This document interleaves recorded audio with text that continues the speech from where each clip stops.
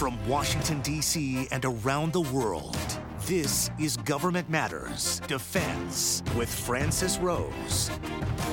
Thanks for watching Government Matters, the only show covering the latest news, trends, and topics that matter to the business of government. Every Wednesday, we focus on defense. I'm your host, Francis Rose. The Undersecretary of the Army will be the new Acting Secretary of the Navy. James McPherson will replace Thomas Modly. Modly resigned Tuesday because of remarks he made aboard the USS Theodore Roosevelt about its former commanding officer. Military Times reports the Senate only confirmed McPherson as the Army's number 2 weeks ago. Glenn Fine is out as Acting Inspector General at the Defense Department. President Trump removed him Tuesday.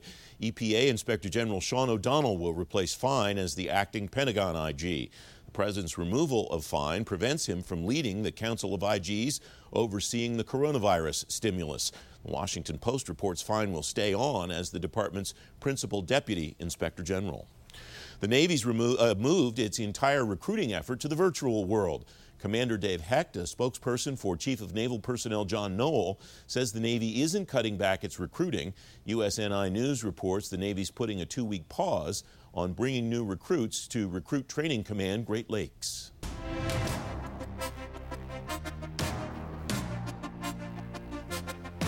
The Department of Homeland Security has a new acquisition response team to respond to the coronavirus pandemic. The Defense Department's also talking about speed to acquisition in its response. Katharina McFarland's director at Science Applications International Corporation and former Assistant Secretary of Defense for Acquisition. Katharina, thanks very much for coming on. What's your sense of how the virus response is changing acquisitions in the department? Well, good morning, Francis. Thanks for having me. And yes, there is a huge impact from this COVID-19 on our processes and our procedures, and essentially on the timeliness and productivity. But boy, we're doing a lot at the secretary's level and at the staff level to make adjustments, and it's very reassuring to see what they're doing. As I mentioned, all the branches are talking about speed and how quickly they can make things happen. This is an emphasis that started, before you were in the acquisitions role that you took up.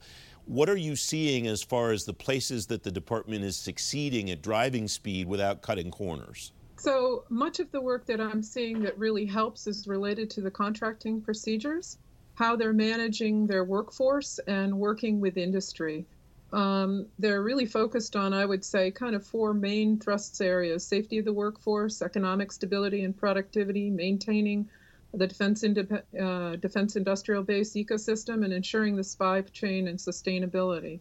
And they're doing this through multiple different type of contractual efforts, as well as economic money that they're putting in to help, like the CARES Act, some of the letters that Secretary Ellen Lord has put out and the service acquisition executives have put out to help people understand how to adjust for the additional costs for executing contracts.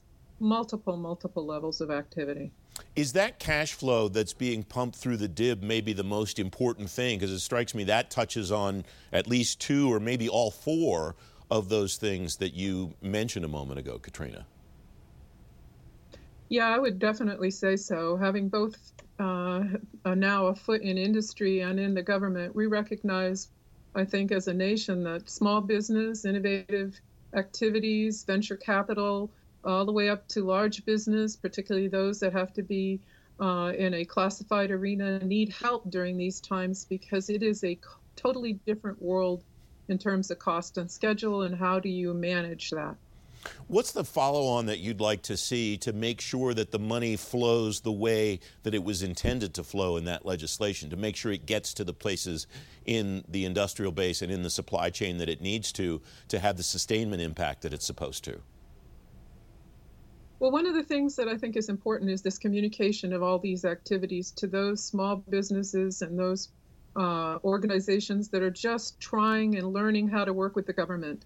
In fact, just recently, they put out a site to help people understand how to work with the government. And Stacey Cummings' activity in the joint task force that you mentioned on the opening are areas that are very important for the activities that are out there to recognize availability of resources, understanding of the challenges, and how to help themselves and help inform the government of their concerns. Some agencies, Katharina, are raising their micro-purchase thresholds in order to get things into the organizations faster. Is that something you would think would make sense at DoD? Absolutely. They're pushing down. Just this week, they did some really interesting activities. They pushed down other transaction authority 2 levels. One is at the 100 million and below. The next one's at the 500 million and below, and only things that rise above that go up to Ellen Lord's area. And then you talk about micro-purchasing. The thresholds for micro-purchasing, I think, is a good deal all around, and I hope they retain that after this event, because I think they've been kind of stagnant in terms of really adjusting to what the costs for business and doing business are. So purchasing and all of the different lower levels of speed, they're accommodating. And I think there'll be some real lessons learned out of that I hope are sustained. Well, and that's where I wanted to go to finish up, Katharina. What are we learning from this process that will apply after the pandemic's gone? What should the next normal kind of look like as a result of what we're experiencing during this pandemic? Well, I'm hoping that we learn that we can do well with authorities being delegated down. I think the nation will start to recognize that our people are competent and skilled and can do this. We're not stupid. We're looking at what could happen if people abuse this system, and there's already activities out there doing that. I think one of the interesting things, being a commissioner on the National Security Council's Commission for Artificial Intelligence, that I think a lot of artificial intelligence tools are going to be applied, which will overcome some of the cultural barriers that we've seen in the past. I think we're learning how to work productively without having to have necessarily a lot of travel and a lot of other activities that I think we'll learn from in terms of what we might be doing different in the future. Katharina, thanks very much for coming on. It's great to see you. Great to see you too, Francis. Take care. Be safe. Up next, saving money on shipbuilding. Straight ahead on Government Matters, cutting sustainment costs by moving them to the left. You're watching WJLA 24/7 News.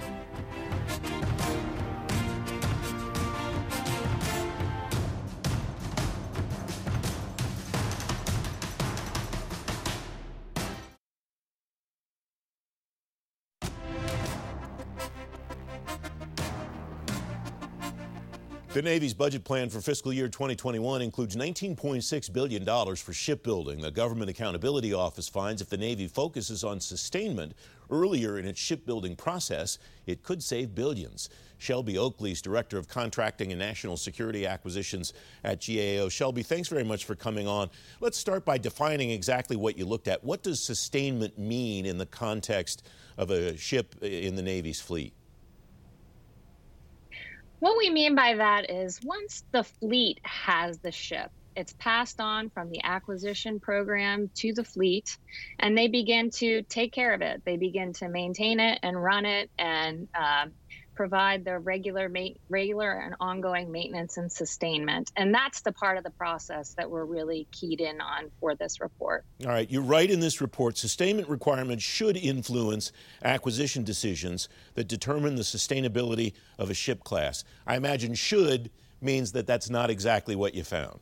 Yeah, we found some pretty significant deficiencies with the Navy's policies for establishing sustainment requirements. And in fact, these deficiencies were so significant that the requirements that are a result of them are just not useful to driving decisions about the design and execution of the ship. They are at such a high level, and it's so lack of significance that they're half the time not even used. For example, some of the requirements are set at a ship is considered available if it can just get underway. That doesn't have anything to do with whether or not it can meet its primary missions. And so we made a number of recommendations related to making improvements to the policies that drive the development of these sustainment recommendations.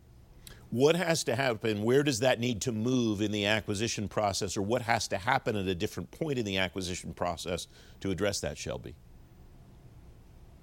You know, the main findings of our report are that sustainment is just not considered early enough in the acquisition process to drive meaningful change. The outcomes of this have been pretty significant. There's been about $130 billion of operations and sustainment cost growth for the ships that we looked at in our review. And this is really the outcome of just sustainment not being considered earlier on in the process. And when we say early, we mean really from day one, because that's when key decisions about requirements for the shipbuilding programs and for their sustainment concepts are being developed and implemented by the shipbuilding programs. And without influence early on that is meaningful to drive change at that point, we're going to continue to see the outcomes that we've seen in operations and sustainment, where it's costing more and taking longer, and the sailors are having to put in more effort than expected to take care of these ships. All right, it's not all bad news. You write the Navy's begun making some changes to its acquisition process, such as developing sustainment program baselines and adding a sustainment oversight review. What will those two good things contribute to solving the problems that you found? Yeah, so the Navy, like you said, the Navy added what it calls a Gate 7 review, where it's calling it a sustainment review. That is a good step because it's going to bring attention to operations and sustainment. But as somebody that we talked to throughout the course of our review mentioned, this is really a good time to sit back and admire problems that have already occurred. What we need is for the Navy to actually follow its guidance and policies and talk about sustainment, address those sustainment risks at Gate 1, 2, 3, 4, where meaningful changes can actually be made. So the sustainment program go ahead. No, please finish. The sustainment program baseline is kind of similar in vein. It's a really good concept that the Navy's piloting with some of its aviation programs at this point. We do hope that they expand this initiative to shipbuilding programs. But one area of concern we have about how they're going to implement that is they plan to use the sustainment program baseline as a governing tool during sustainment, versus monitoring and using it as an accountability mechanism during the acquisition process, so that would drive acquisition program managers to make decisions, smart decisions, to maintain those sustainment costs and maintain those baselines. You point out that Congress also isn't getting the information that it needs about sustainment issues. What should Congress get from the department? Yeah, so we've made a number of recommendations related to this. One is related to the annual reporting that acquisition programs do on operations and sustainment costs. It's very limited. And then also they're reporting those faulty requirements that I talked to you about to the Congress. So the Congress is getting a false sense of how available the fleet is for the sailors through the reporting that it's provided. In addition, we think that the Congress really should consider putting in place a mechanism to be provided information about those operations and sustainment cost estimates when they begin to increase, similar to the mechanism that they have for acquisition cost increases, the Nunn-McCurdy mechanism. We think something similar is needed for the operations and sustainment costs, so that Congress can step in early on and make decisions about those programs. Shelby, thanks very much for coming on and talking about your work. I appreciate it. Thank you very much. Up next, doubling the research budget for artificial intelligence. Straight ahead on Government Matters, executing the pipeline of research and development projects. Don't forget, if you miss an episode of Government Matters, you can find it on our website, govmatters.tv. We'll be right back.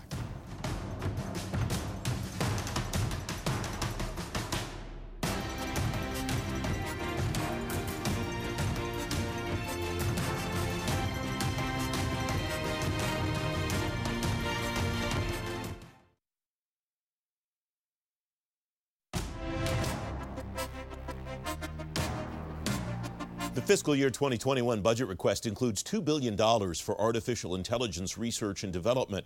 That's about twice the AI research budget for this year. Bob Work is former Deputy Secretary of Defense. He's co-chair of the National Security Commission on Artificial Intelligence. Bob, thanks very much for joining me. You're proposing doubling AI research and development spending in the coming fiscal year and then doubling it again in the following year. What's the big need for the increase in funding for AI research, Bob? Well, first, it's great to be here Francis. The Commission sees global leadership in AI as being a national security imperative. And we judged that we didn't think that our current level of spending would allow us to keep pace with our competitors in this field. The White House announced that it was going to double AI spending in FY22. What we recommend is that we double spending in FY21, that we do not wait till 22. And that would require, of course, reprogramming, which makes it more difficult. But we think it's very, very important to maintain pace in a very fast-moving and revolutionary field. What's the most important reason? What are the most important areas where that money should be directed, Bob? What do we need? Where do we need capacity now? Well, we judged that there were 6 areas that were very, very critical, and those were novel machine learning directions, testing, evaluation, verification and validation of AI system, robust machine learning, complex multi-agent scenarios, and AI for modeling, simulation, and design, and then advanced scene understanding. These were the 6 areas where our experts in AI really believe would lead to the next big wave of applications of economic and national security importance. And so those were the 6 areas that we called out. Obviously, the spending would happen under the auspices of the Department of Defense. Should the research and development also happen internally, or should it be done in conjunction with partners in either industry or academia, or maybe both? Well, let me clarify one thing. The Department of Defense spends in 21 budget. DoD requested $800 million in R&D, AI R&D, and another $1.7 billion in AI-enabled autonomy in all of its forms. That did not include the spending that was included in the labs for the Army, Navy, and Air Force. And it didn't include all of the money that DARPA has earmarked for pursuing what they refer to as third wave R&D. We focused on non-defense R&D in FY21 because we feel it's a national imperative for us to keep the general R&D base up. We're going to watch very closely the spending in DoD and then make a recommendation later in the year on whether or not we believe that that is sufficient. So what we really focused on, Francis, this year was non-defense AI R&D, which would raise the national base for R&D spending. What is driving progress in artificial intelligence today, Bob? Is it something that's happening in technology? Is it something that's happening scientifically, or some other issue? Well, the first wave of AI, according to DARPA, was what they refer to as handcrafted systems. This required an expert to explicate exactly the task that needed to be done, and then a computer science expert to change that explanation into a program. It was very, very laborious and very, very slow. There were some really high points, but it wasn't something that would allow us to scale necessarily. The current wave of AI is being driven by what DARPA refers to as statistical learning, all of the different types of machine learning, where all you have to do is show the task to the computer, and the computer writes the program to execute the task. That democratized AI and is driving this enormous wave of AI right now. The 6 areas that I talked about just before this question are the areas where the commissioners with deep, deep understanding believe that the next kind of wave of applications and improvements are going to occur. So that's where we believe it should go. And we also think that go ahead. I'm sorry. No, I'm sorry. Please finish your thought, Bob. Well, I also want to make sure that everyone understands that we said, again, this is a national problem. So we recommended money go to NASA, recommended money go to the NIH, the National Institute of Health, to the National Institute of Standards, and $50 million there, to NASA, and then also to expand fellowships and scholarship programs managed by DOD, the Department of Defense, the Department of Energy, NASA, and the National Science Foundation. So we're recommending, Francis, is a broad-based national R&D effort. Bob, thanks very much for coming on. I know this is a topic you've been on for a long time. Great leader on it, and I appreciate your time. It's great to be here, and I hope you and yours and all of the listeners are safe in this crisis.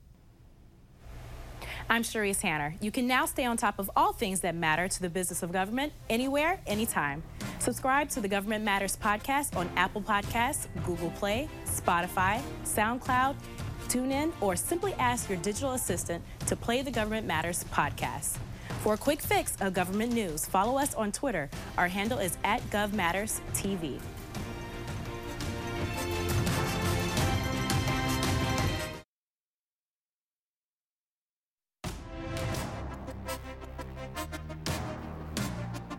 The Navy League and Government Matters are partnering on a virtual edition of the largest maritime expo in the United States. The Navy League canceled Sea Airspace 2020 in person last month after Maryland prohibited gatherings of more than 250 people in response to the pandemic. Every day next week, we'll air a 1-hour special Sea Airspace 2020 virtual edition from 1 to 2 p.m. right here on WJLA 24/7 News. If you're watching this program on the American Forces Network or on the web outside of Metro D.C., you can register for the free webinar version of each program on fedinsider.com. You'll hear from Assistant Secretary of the Navy for RD&A James Gertz, Rear Admiral Mark Busby, Admiral Carl Schultz, the Commandant of the Coast Guard, and a lot more.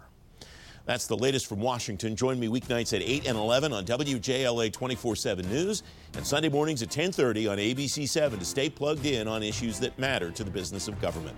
Thanks for watching. I'm Francis Rose.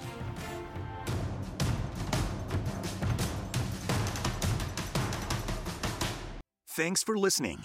Our daily program is produced by Sharice Hanner and Ashley Gallagher. Christy Marriott leads our technical crew. Our web editor is Andrew Wagner. Government Matters was created by George Jackson. Visit govmatters.tv for articles, videos, and more, including our first feature-length documentary, The Dawn of Generation AI. Government Matters is recorded at WJLA-TV in Washington, D.C. Copyright Sinclair Broadcast Group.